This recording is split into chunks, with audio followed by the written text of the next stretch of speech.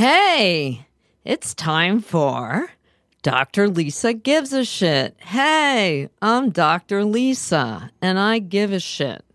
You know what I fucking give a shit about today? Like something I've been thinking about a lot is this horrible sexual harassment thing. Because us chicks have been sexually harassed.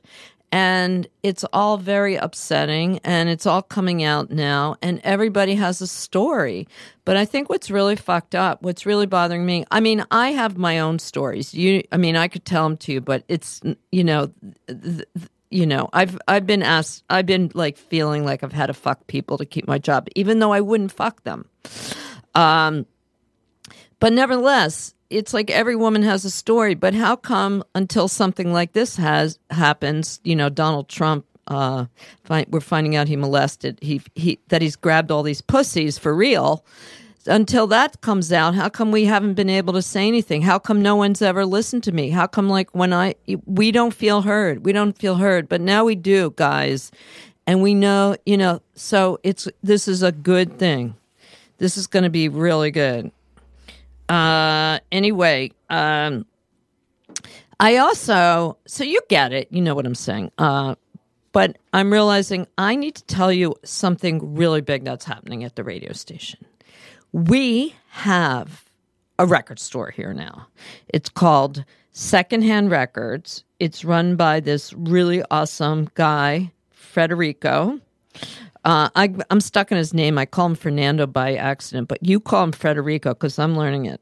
Anyway, he's got, it's an amazing store. It's got a great collection of new and old 45s, LPs, 12-inch singles. The prices are great.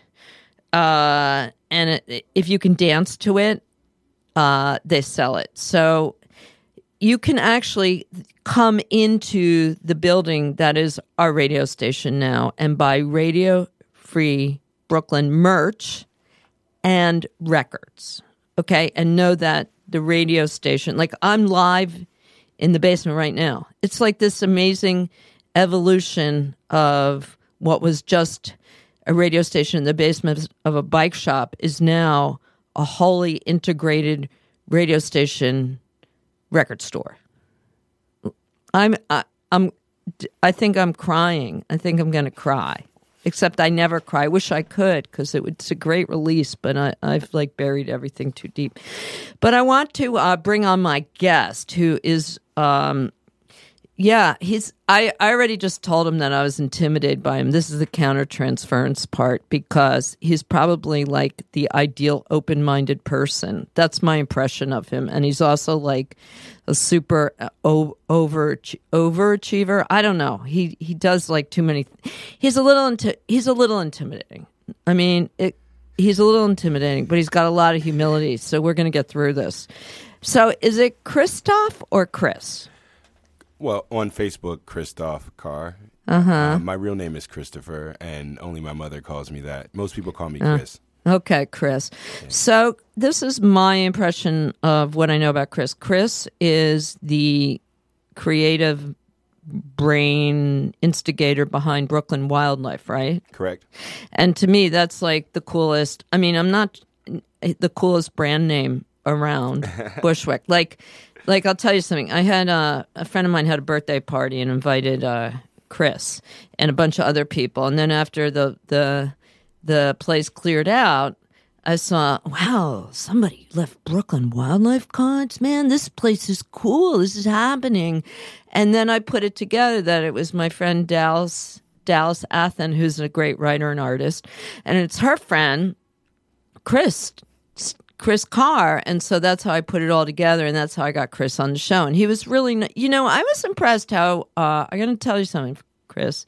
I was impressed how friendly you were about coming on the show. You were really like, yeah, I want to do that. You weren't like cool and standoffish about it. I appreciate that. No, I appreciate you inviting me. I'd like to say hello to all the listeners out there. And I enjoy the opportunity to have these discussions when the subject you opened up with, I care about also. And being a man, I'm in the group of people that Being a needs- hot man, sorry. He's sexy. Are you a hetero or are you pansexual? What is it? I don't have the categories. In general, I've only found myself attracted to women. Okay. But I don't, That's biology. That's your biology. you know, but I don't discount the possibility of certain things happening, and I would never Yeah. want to have to like. So deal with would you some- have a threesome with me and my husband then? if everyone was cool with it? Yeah, All right, I'll ask him. yeah. I'm definitely going to ask him. Okay, go ahead. But what I was saying, like being a man, I'm in the group of people that needs to inform themselves and teach themselves to not violate boundaries, to learn more about consent, to understand that the human body is not proprietary and you can't have these expectations of other people. And it's usually men that are encroaching upon women's territory. And so my mom worked as an attorney, and I helped Wow. her doing sexual harassment training. And so, Wow, and really? EO, yeah. Oh, so wow. at Howard University, we'd have to go and talk to doctors that they're not allowed to corner the nurses or the students or whatever. Wow. We had to talk to professors, tenured professors who were like, you can't fire me. You have no power over me. My mom figured out how to fire those people and using the law. And so, yeah, we have a long way to go. But as men, as women, as community, we can work together. As men, we can learn how to not violate. And so I'm glad that people are talking about it. I'm Yeah. glad people are bringing it to the forefront. Yeah, exactly. Exactly. It's good to hear that from your point of view too. Well, that's interesting. So your mom is like the golden example. That explains a lot. You had like a really fucking killer ass heart mom. Oh, she's awesome. Yep, shout out to moms. Shout out to mom. So I want to get this. I'm feeling like I want to get this. Or I'm taking control. Look at me. So I try before we really get into it. And I want to talk about like who you are as a human. Okay. But I want people to understand like who you are in the moment. And it's really hard for me. Like, I feel like I could take up an hour, the whole hour, or the whole 52 minutes just explaining all the things you've done. But this is just one line from a quote about you from 2013. So there's probably more to add. But you're a veteran of the Bushwick DIY culture scene. Chris is somewhat of a modern Renaissance man. See what I'm saying? He's a self-sustaining photographer. Is that how you make most of your money? I have a number of revenue streams. But Is that a big one? photography occupies like probably the largest percentage of it. Yeah, so you should go look up his photographs on, what is it? What is it? My photo company is Eat the Cake NYC. Yeah, and you that's do. mostly event photography, you know, weddings, food. It's really good shit. I'm telling you, I was an art director in advertising for 25 years. It's good shit. So he's a self-sustaining photographer. He's a videographer. He's a rapper, writer, producer, promoter, exhibitionist, gallery artist, party host, and thoughtful social critic. And you're also half of Gambazine, right? Yes. So is there anything that I missed? Are all those things still relevant now from Yes. 2013? Where'd you find that? That's awesome. I need to find Oh, that. yeah. Well, you know, journalism. That's good research. Yeah. Yeah, it was a good interview. I'll think of it in a minute, but it was from a longer interview from 2013 about you. Yeah, I mean, I am evolving as an artist and as a creative, and so at various times I'm making more music or doing more shows as a rapper.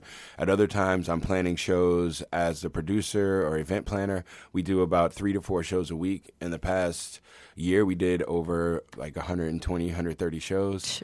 And I work with a lot of artists. Every summer we throw a huge summer festival that's music, art, burlesque, dance, theater. We have over 150 live performers. Wow. It's 8 days, 10 different events, no sponsorship, all indie. And that's the thread for me, is in my photography and my music and what we're doing with your radio show. It's indie, it's heartfelt, it's personal. There are no corporate hands in the box. There are no people who can threaten me with, if you don't say this or if you do say this, we take the money out. We work with the community. We try to provide an actual experience that's going to be unique, that's going to be diverse, that's going to overlap culture. You know, you go to certain events and it's so either homogenous or the scene's kind of monolithic, and we work to break down those walls. So you have obviously a huge social agenda, which is cool. trying to improve society, social I'm culture. worried about that. Like, I don't know if it's like, I don't know what improves society. I don't know if society ever works properly, but I know that the people I'm around have wants. They Social have needs. consciousness. That was the word I was Yeah. looking for. You have a lot of social consciousness.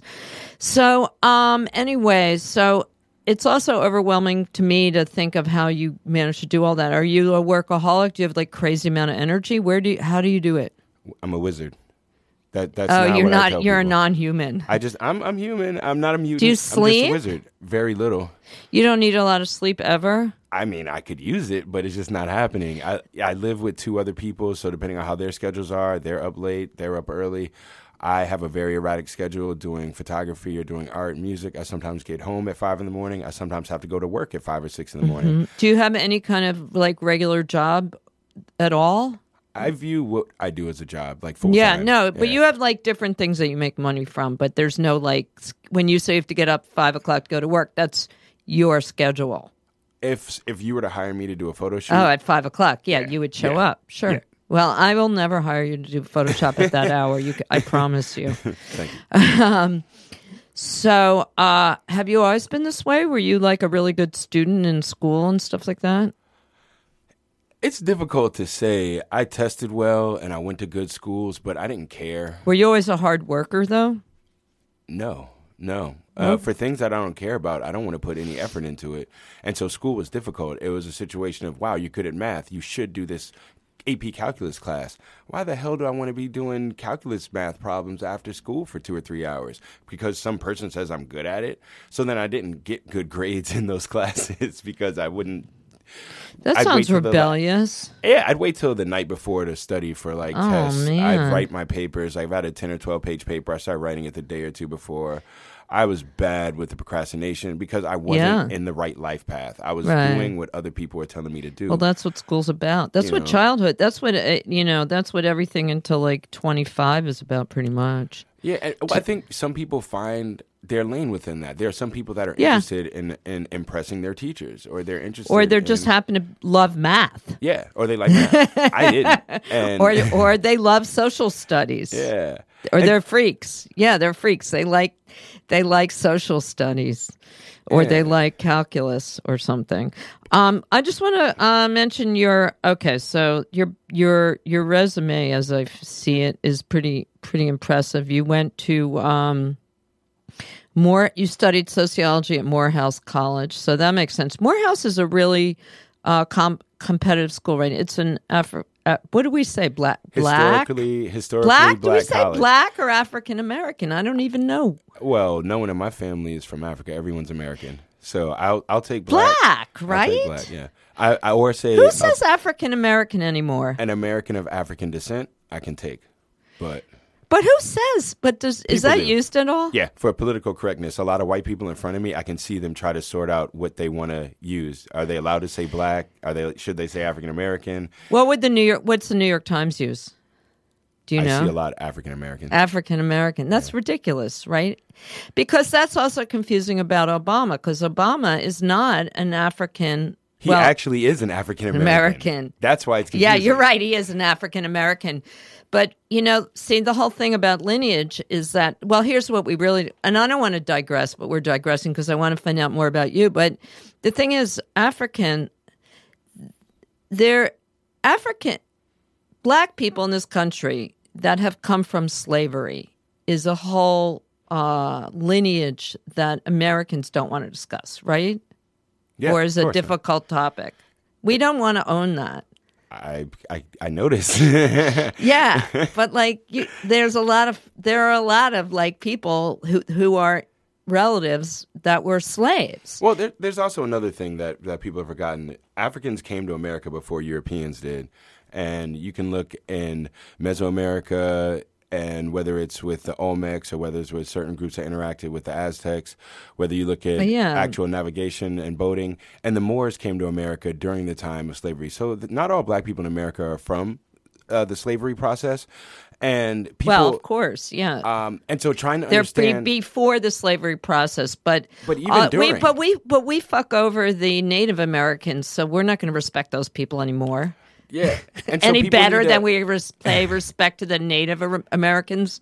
That's terrible. I mean, like, So it's getting to the. I would ask people to just research the history of this research, country. and Just do then, the but research. there's a distinction, between. But anyway, we could get into that. But yes, to give you a brief background, though, I went to Morehouse College. It's a historically black college in Atlanta. Martin Luther King went there. What years? How old are you?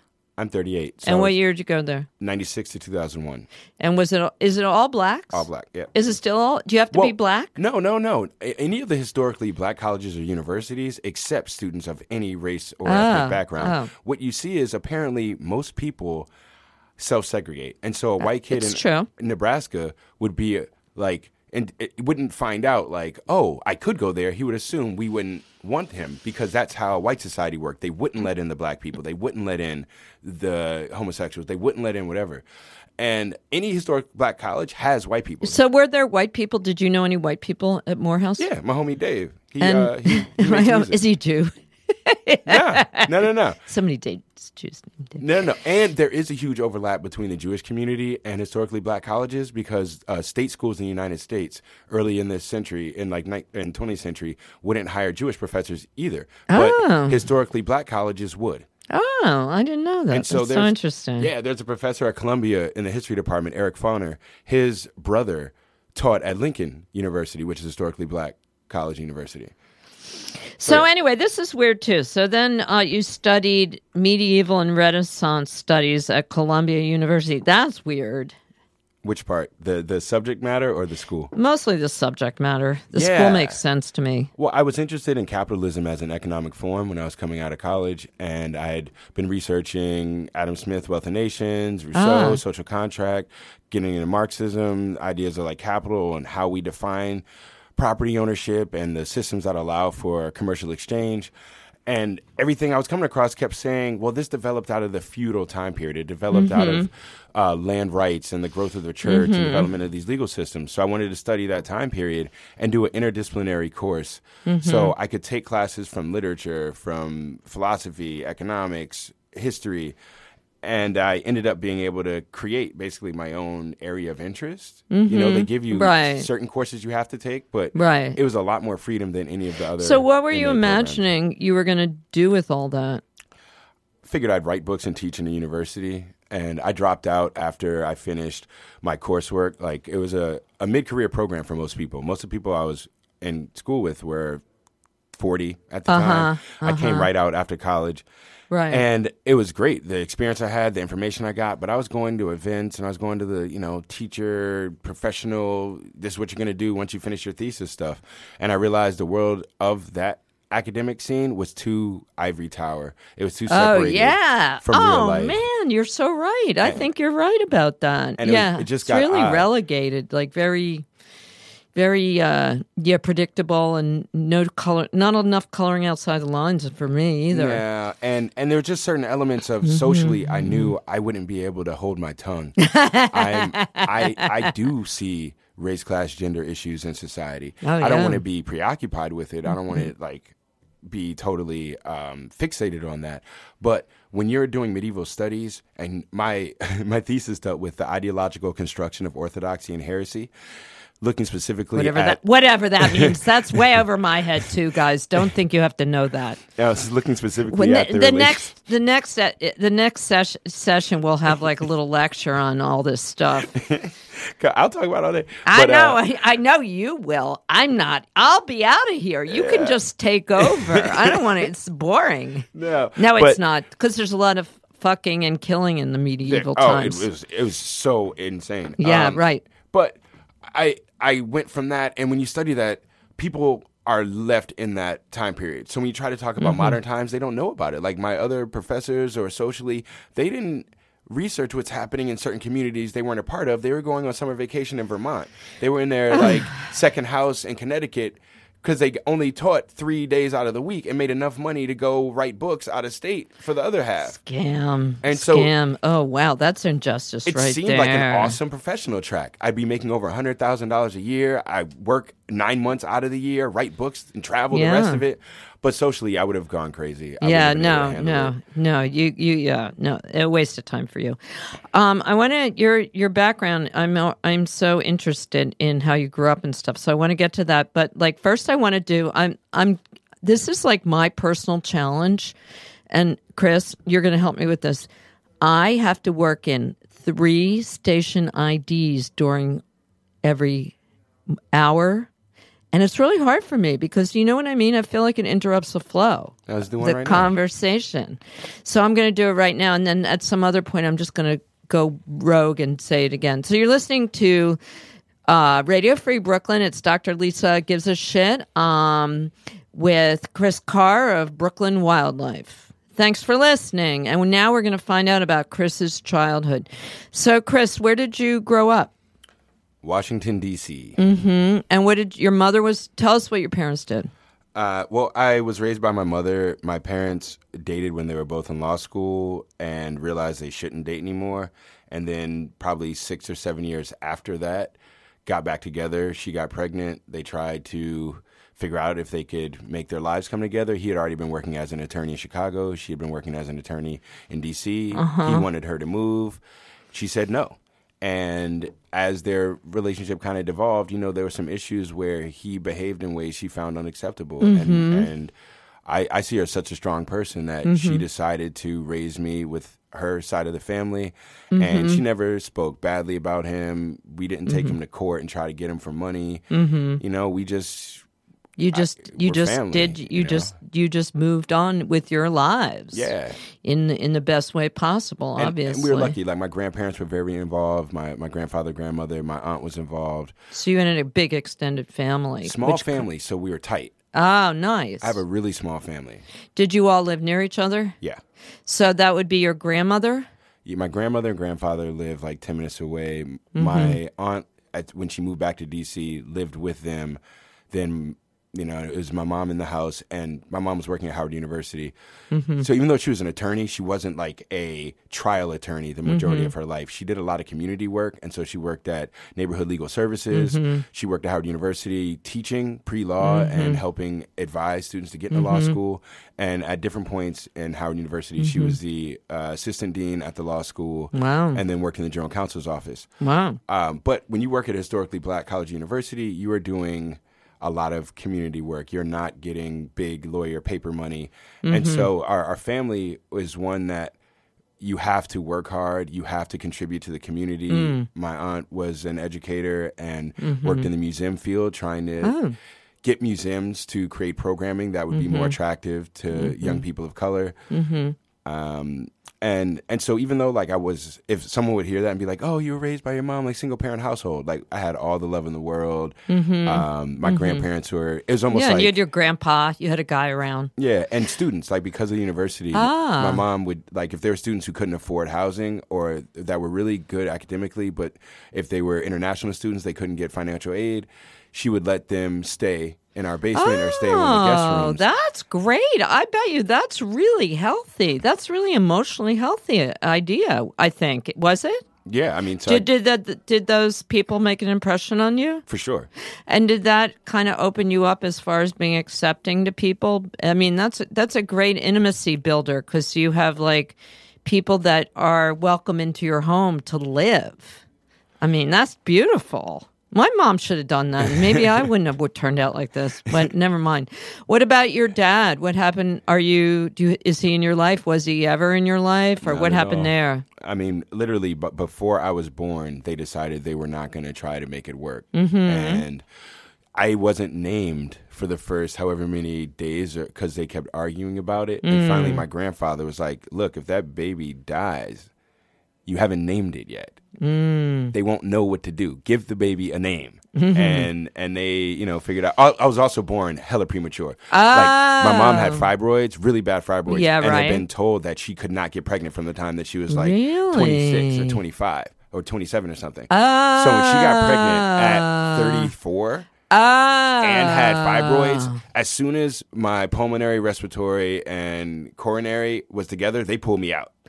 Oh, and that's also really interesting. Your mom was 34 when you were born, which is like unusual. Like that's unusual for, well, Well, and now I understand why that she got pregnant by accident. And then also that's late in life for somebody to have an unplanned pregnancy of that nature, right? That she wouldn't have been married or settled down. That was like when I was younger and like I was dealing with some anger issues and we were trying to figure out what to do. It's like, do you go to the church? Do you talk to the pastor? Do you do the therapy?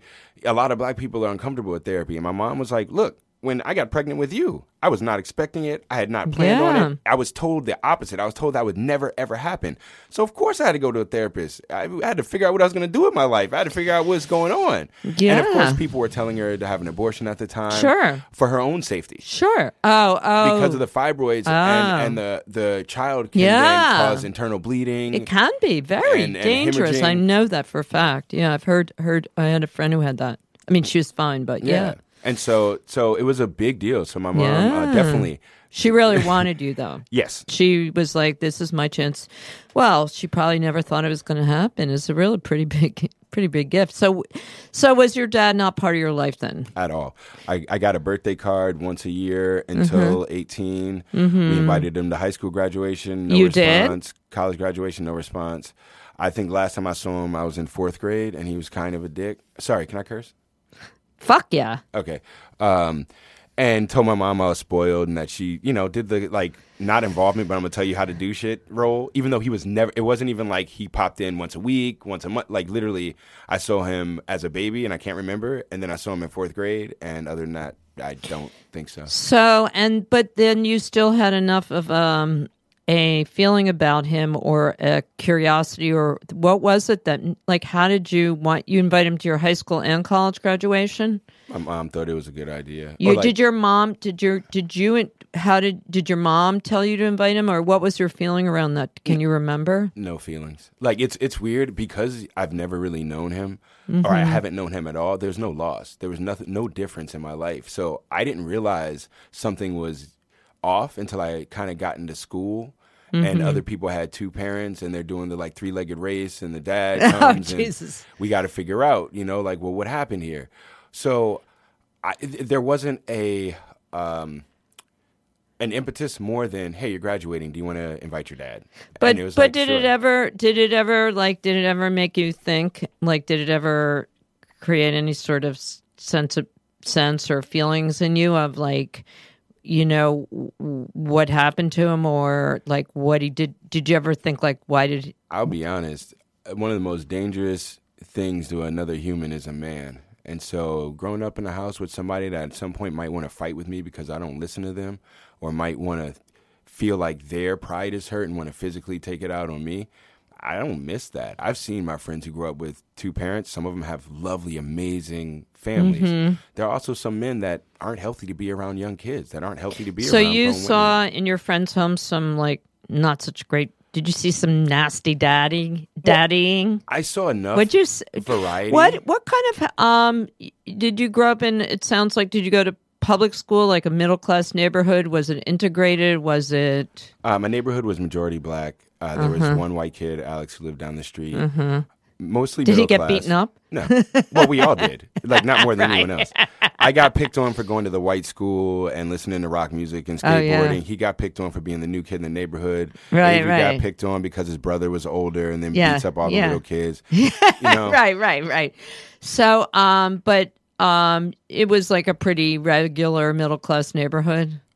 I guess. Yeah. I mean, not a lot of crime or something like that. Oh, no. I mean, but like DC was messed up, though. I grew up in a time period where the crack was out there. And so you could, in order for me to get to school, I had to take the bus down through an area where while I'm waiting to transfer, people are out on the block selling drugs and people fighting, people shoot out there.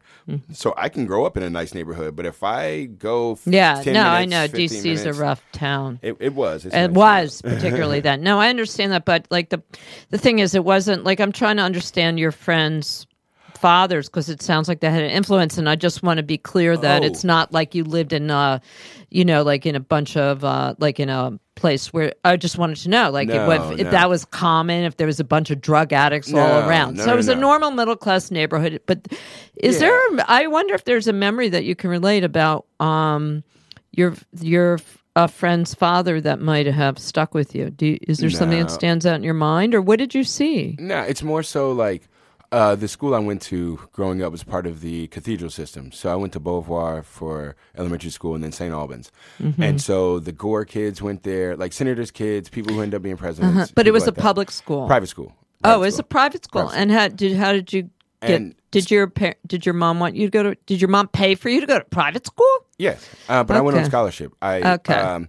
So basically, like, just to give a quick breakdown to my personal history, I was born in an all-black neighborhood. My family is very matriarchal, and I went to an all-black church, and I was running around crazy, and my mom was like, "Doctor, fix this." And the doctor was like, "No, we're not giving him, there's nothing you can do. The kid just has energy. So when you send him to school, he can't go to a public school," because they were doing open classrooms where there'd be second and first grade in the same room just facing the opposite direction. And so my mom put me in private school where they also teach reading earlier. I had already started reading before. Got it. So when I got, now this is what I do remember. I get to kindergarten, and when I'm like, "Hey, I want to read this book," the teacher was like, "No, you're not ready for that." And I was like, "Yeah, I am." And they would not believe me. My mom had to come in and explain to them that I already knew how to read. And there is some inherent systematic racism there. And because they're trying to get the other kids who didn't know how to read the stuff they wouldn't let me read. Yeah, Anyway. no, I get it. And so then in that environment, I got to dismiss the myth that having money makes people happy, that two parents in a household, it automatically makes you happy, that having a certain type of job makes you an honest, legitimate person. I got to see people that on the outside, it is the epitome of the American dream. Really? So what did you see there? Like, give us some examples of what you remember from what influenced you. I mean, like I was like horribly mean parents, like people that would. You mean were there a lot of rich kids that? Yeah. So like, how would you like see their parents show up at like parent teacher day, or they drop them off from school, or would you go to their house?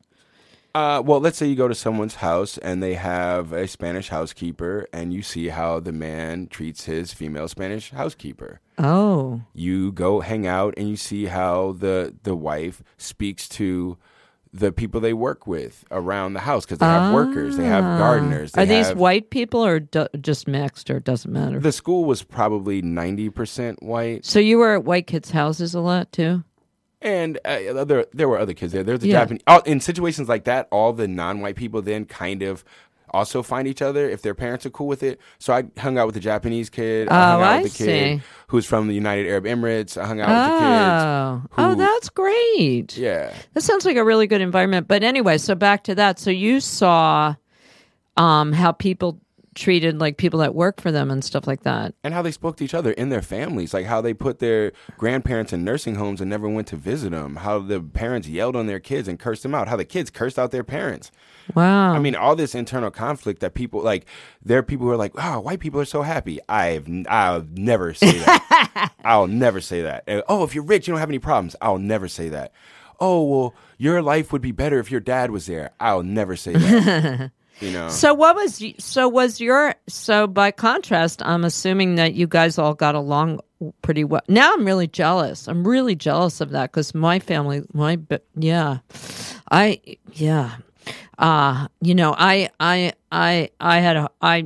still really mad at my parents, even though they're both dead. I'm not giving it up. I'm holding on to that anger. I'm forever. It's not going whatever.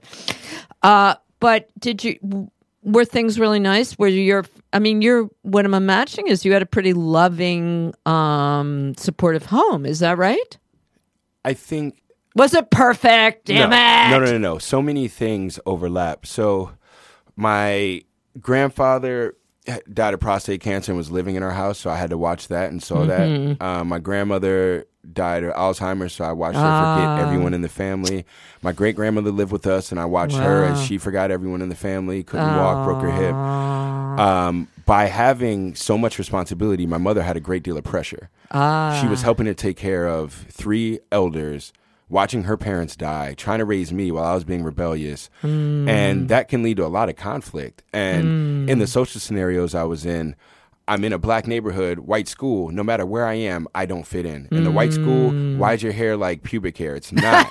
It's not. This is not what my pubic hair is like on top of my head. My pubic hair is actually different than what the hair is on top of my head. People being like, why are you different? I'm not different. Y'all are different. Everyone in my neighborhood's like me. Y'all are the different ones. Right. And that creates an internal conflict. And so me sorting out my identity was really difficult when I was young. And I got picked on because I wasn't at my school. There tended to be the one or two black guys. It was an all-male school. The one or two black guys that were athletes, the one or two black guys whose parents were super rich, and then there'd be one or two people like me where we tested in. Our families weren't poor, but we weren't rich. We weren't going to Aspen. We weren't going to Vail. We weren't going to Telluride. And finding that niche was difficult. So I got bullied in my neighborhood because I then hung out and dressed like some of the white kids, or I skateboarded, or I listened to Poison and Van Halen. Right. And so that made it more personally difficult. In terms of finances, we never had a lot of money because, when you have 3 people who are dying, the medical system, they will take all the money you have. Oh, I know. No, that's a lot of pressure. And so, I am blessed and lucky, and I feel like I have a responsibility to give opportunities to people who weren't raised like me. My mother, though, is tough. She is hardcore. She is a square. She doesn't drink. She doesn't smoke weed. She doesn't party. She doesn't go out. She is not into entertainment. She's not super religious, so it's very difficult to please her. Her standards are very high. Is she I was going to say, so she's not religious, but is she just a very disciplined person, or what do you think she got that from? Were your grandparents hard on her, or what do you think it is? Yes, my family is very old school, like conservative black people. Like your point of your life is you go to work, you take care of your family, you handle your responsibilities. The idea of like fun and self-actualization and self-identity and they don't. If my grandparents were alive, they would laugh at contemporary culture and be like, "What?" So, what does your mother think of your lifestyle now? Confused, supportive but confused. But like, what does that mean? Is she just how do you feel about it? Do you feel like has she been to any of your events? Which I wish I want to go to some. I mean, we'll talk about that. We can talk about that, but. Because I like to be in the most outrageous environments that I can be, but usually before 11 at night. I've always been this way, even in my 20s. So, but I would say that my impression, you've had nude weekends, and I'm sure there's all sorts of crazy shit. So has your mom been to any of these things? No, my mom doesn't go out. So she's seen me perform because we scheduled something at our house so that she could watch me. And I try to read her my stuff. She can't follow it. She says rap is too fast. I use words and metaphors that confuse her. With the photography, she likes the fact that I document culture and I document people that aren't normally reflected back to society. The thing she likes the most is seeing people smile in photos. And so she likes that when I shoot parties, I get people having a good time. When it comes to the nudism, very confusing. Why would people, her question is, why would anyone come to a show to watch you rap naked? Why would anyone themselves get naked and roll around on the floor? But instead of saying it's bad, she just chalks it up to, I don't understand it. So do you think, which is a pretty big, take on it for her, right? Pretty generous? Very, for her background, yes. So, I mean, how do you feel about that? Do you feel like you would like to, here's what I'm imagining, and I could be wrong. I mean, I'm probably have nothing to do with right or wrong, but I wonder if you would like to get her approval, and if that's really hard, and if it influences your desire for her approval. Is there anything in that? How do you deal with that? You want her to be proud of you. When I was younger, that was more difficult. And in certain areas, I stopped trying to impress people, including my mother, including people in society. And there's the reality of who and what I am. And we've both come to better understanding of what that is and better comfort with that. So I believe that my mom is proud of what I'm doing. I don't think she understands it in the same way if I had been a professor and wrote a certain type of book. But I don't necessarily know that that's either of our life plan. And so there's no issue. How often do you see her now? Not frequently at all. I saw her last month. It's her birthday. And so, like, a couple times a year. Yeah. Do you talk to her on the phone or whatever? Yeah, right. Relatively frequent. We're not like an everyday. But like once or twice a week? Yeah, around that, yeah. So you guys are pretty in touch. Yeah. Do you feel close to her? In certain ways, but being away, no. I mean, like, I'm not there. Right. But my mother's also not a emotionally expressive person. So you see how we've had this conversation and you've asked me to reflect on things, and I've actually thought about a bunch of it before, and so it's easy to discuss. Right. Yeah. My mom would look at you and be like, "What? Like, what do you mean? Like, what?" And so if you ask her, like, "What are you thinking about this?" She'll be like, "If I have to go to Walmart, I leave at this time. I have to do this. You make a list. You blah blah blah." If you're like, "No, but how are you feeling about your life?" She'll be like, "What? I'm alive. Like, stop. Like, what are you talking about?" Like, we have. She just isn't programmed that way. Yeah. I was gonna ask you if she ever dated anybody or had a boyfriend or something, but I'm hearing probably not. You're correct. So does that make you? I mean, I don't know how you feel about that. I feel sad. I wanted her to have some more fun. How do you feel about that? My mother is the type of person, at least in my mind, that I believe that if there is anything she would have wanted in the world, she would have gone for it. And I do not have any feeling that she's never said anything to me, and I've never picked up on anything that she was happier in relationships. That's not what I've gotten. She was never pining like, "Oh, back when you and your father back before," because she had been married. She lived in Germany. Oh, she was already married. Yeah, when she finished law school, she married her another student from school who had just finished, and they moved to Germany, and he was a JAG lawyer, and she worked JAG lawyer, military justice. Oh, okay. And so, and she worked in the stockades and trying to stop the imbalance and disproportion in sentencing, and that she got there and realized, wow, black people only make up 15% or 20% of the military force here, yet there's 60% of the stockades. So either they're the worst people ever, or they are being tried, sentenced, and treated differently than the white people. So she immediately went out there and started getting involved in that. And so she had been married. So I've never. Oh, yeah. So this is just she's actually like really made her life pretty meaningful to the planet at large. I think so. Yeah. So like she probably doesn't worry about sweat the details. Yeah.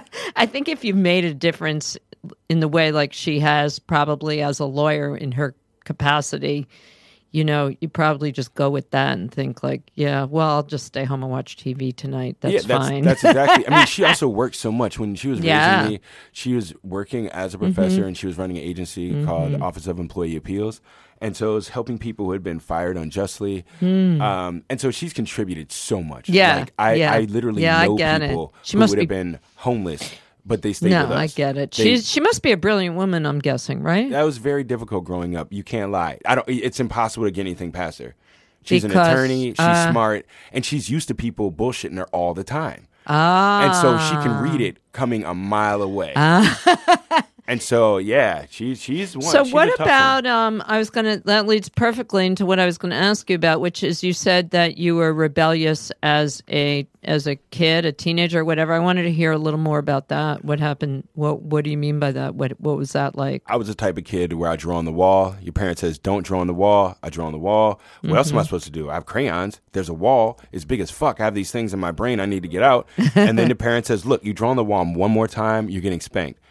And I look at it like, well, it's a spanking worth the drawing. You really thought you'd remember thinking that? Yeah, and I would literally weigh it out. Like, what am I about to do? I know I'm going to get beat afterwards. Is it worth it? And my mom didn't like beat me like when people think about it on TV. My grandfather made her a paddle so she wouldn't hurt her hand. Aww. I got beat with belts, paddles, but it was always, you're not supposed to draw on the wall. You did it for the fourth time. Go get the paddle. And so it was never out of anger. I think only once I got slapped, and it was because did I curse at my mom? I called her a name. I don't remember, but. Nigger. I said it. Oh, no. Yeah, that's not what. I called her a bad name, and so I got slapped. But in terms of like discipline, I understood consequence, and I still would do things that brought on that consequence. And so that didn't just happen as a teenager or like kind of going against your parents. I was programmed little. Like the level of rationality in your family that if I'm understanding correctly, is just stunning to me because what you described is your mother's not losing control and like slapping you. It sounds like she was just like, okay, now you're getting paddled. Go get the paddle. Is that what happened there? Yeah. Is that what I'm getting? Like, not because, like, you know, for example, my mother would be like out of control, furious, and smack me, you know, spank me, you know, and I get like a red hand outline, which your mom didn't have. So it just sounds like there was a lot of, and also you seem really crazy rational as a child. I'm imagining you're 4 or 5 maybe. And you're like thinking, drawing on the wall, and then I'll get beat. Okay, I'll do that. You better be So, a good you know, drawing. do you see what I'm saying? Your family sounds ridiculously rational to me. Do you know what I'm saying? I'm also a good presenter. What does that mean? I mean, my family's just as crazy as everyone else is. My cousin is schizophrenic and has been for a while. Oh, that's stupid. And was like brilliant. Like back in whatever 80 something, when it's all even more skewed, he scored like a 1,500 on the SATs. Wow. Scholarship engineering. Went out to Berkeley for his PhD, and then came back unhinged. And then over the next 10 years, we found out what was going on, and he's been living with it the past 15 years. My other aunt was born with Down syndrome. My grandparents wouldn't admit it. When she was first born. Sorry, that's not funny. Nah, that's what these are old school black people where they're like, wouldn't no, admit that you my have Down child syndrome? is perfect. We don't believe y'all. My child is perfect.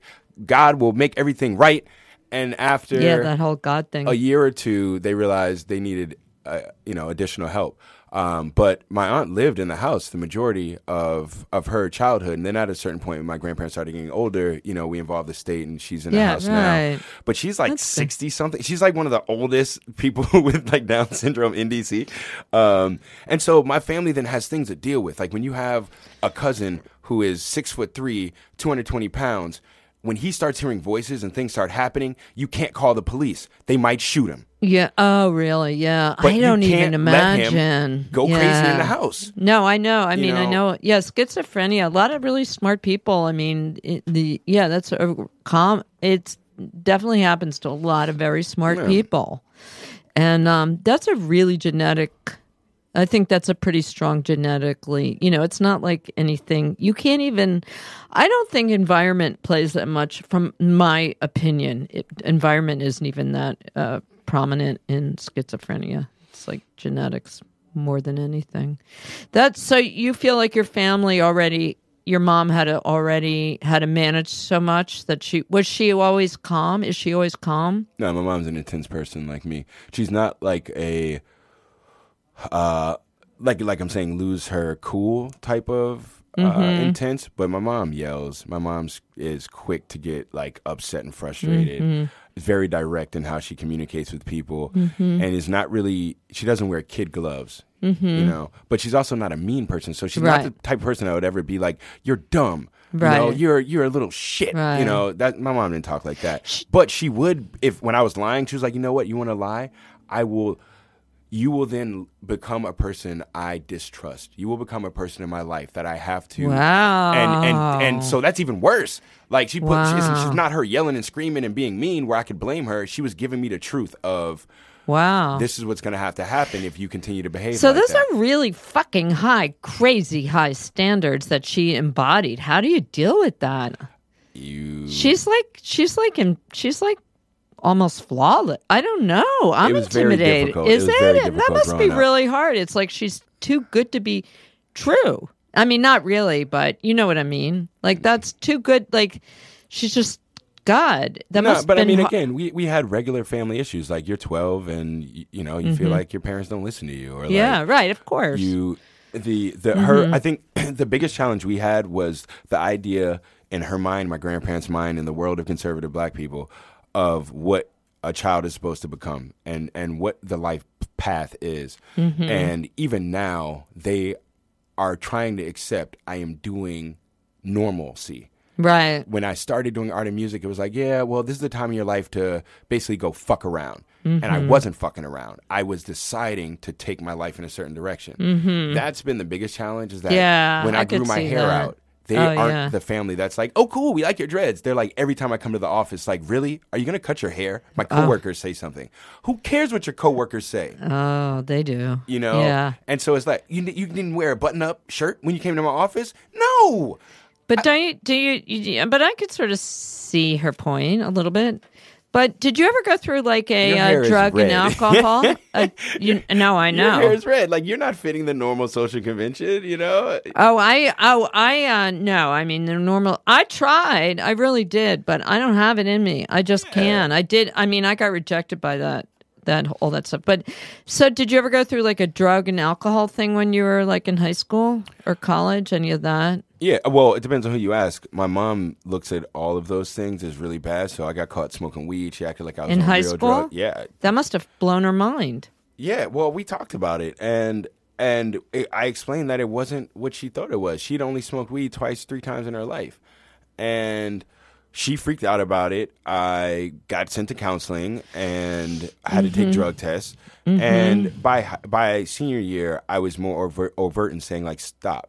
Like, I'm only going to be living here for another however many months. We should not fight all the time over something I don't do around you. I'm not, involved in the drug world. I'm not selling drugs, whatever else. Right. And it wasn't until maybe after college when we could have real grown conversations. And now that weed's decriminalized in D.C., it's totally not an issue. And she's never seen me drunk. I don't do other drugs. I've never sniffed cocaine. I've never done MDMA. I've never done ecstasy, Adderall, any of that stuff. Right. So we don't have to have drug and alcohol conversations like that. Right. Did you ever like cut school or, so you weren't really a bad kid? Yeah, I was, in the sense of, you tell me don't wear that, I wear it. Please wear this, I don't want to. Study this time, this day, do this homework, no. Do these after-school programs, maybe, if I like it. So, wow. So we're going to have to finish up soon. Do you know we only have 8 minutes left? Can you believe how fast I know, and we didn't get to talk about our orgy. Jesus. Oh, well, we'll have it and talk about it after it happens. But, it's really interesting because I'm starting to also wonder about issues of control for you with people. And maybe women. Do you have any girlfriends? Have you had any do you have a girlfriend? Do you have a relationship? Ooh, how am I going to answer this? Where's your girlfriend right now? I do not have a girlfriend. I actually moved to New York. Great, because in 2008. I bet the girls really go for you, right? You could. No, I don't have a job. I am unkempt. I don't wear the clothes that most people would who are like my age. And I am married to art and music. Yeah, maybe. You're married to art and music. I get that. I go to sleep doing it. And so, but I have been in long-term relationships. I dated the same person for 5 or 6 years, moved back to New York to be with them. We lived together. We were talking about getting engaged, getting married. And we had grown apart, and it changed. And it kind of, the fighting got bad. And in my mind, there were some substance issues that I couldn't deal with. And, now I have been dating the same person for like 4 or 5 years. We're in an open relationship. We work together. We do events together. It's who I have the magazine with.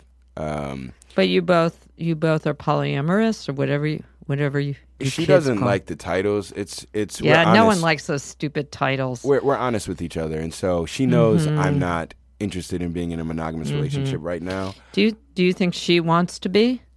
I haven't seen that. And she's been married also. And so she's my age.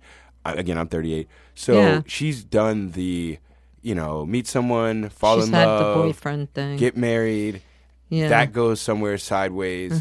And then now with me, I think she is having an experience of, let's just see what we enjoy in each other. Like, if at some point it bothered her that I was hanging out with other women, she would tell me. They're women she has met. Or not met, that she's seen, and it's like, that girl likes you, you like her or something, y'all fooling around, and I'm like, yeah. She's like, I don't like that. And we talk about it, and, usually it ends up in a scenario we're both comfortable with. And there are times where, she has clearly stated that she's hung out with guys or has dated guys and certain issues. Slept with other guys. Yeah. And you're cool. You don't like it, I'm sure. That would be natural, but you're cool with that. I can't say I dislike the idea, like I'm not telling her to go fuck people, but I'm not. Jesus, I was kidding about you sleeping with me and my husband, but maybe now that I've. But Yeah. anyway. But I throw kink parties. She knows about Oh, it. you do? Yeah. Oh, okay. I'm involved kind of in the okay. bondage scene in certain ways. Oh, okay. And she's not. Oh, So, like. okay. Yeah. Okay, I got it. And she's primed differently. Like, she's a very erotic and sexual person and very passionate. Right. But she also really connects with people emotionally and, like, intellectually. And in the contemporary dating world, there's not a lot of that. Yeah. That, you know? Yeah. And, No, I got it. Yeah. and so, I mean, I think that's more of it. If and we've talked about the difference. If either one of us got in an emotional relationship with someone else, that would probably cause us more of a conflict. Got than it. If she goes out and wants to. Yeah, that makes sense. That makes sense. But as your shrink, as your pretend shrink for the last hour, I would say that I would be worrying about you. Or not worrying, but I would say an obstacle for you might be that you feel women are controlling of you. Every person's controlling of me. You feel rebellious against the whole planet. Yeah, it's not just women. Yeah. Yeah, and so maybe that's some reason why. I mean, not that you need to be in a relationship to be happy, but that might be something that makes you not comfortable with a certain level of a relationship. I mean, that's a whole nother hour. I'm an unfit relationship partner. I feel guilty when I'm in relationships because I'm not giving my partner the time they deserve. I'm not able to give them the attention they deserve. I expect things of them that are unreasonable for most people. And I kept trying to fight those things. And when I got into a place of, I don't want a monogamous relationship, I don't want anything. Let's just hang out. Let's see how it develops. That makes sense. 4 minutes. What do you imagine having like your future look like? Because I'm trying to imagine this at you in 10 years. I have no idea. And then also we want to talk about what you have coming up because you're really involved in an art space. Tell us about it. So you don't really it's how things evolve into the next thing, right? Is that how you see your life right now? Yeah, that's cool. I get that. There are particular things I'm interested in.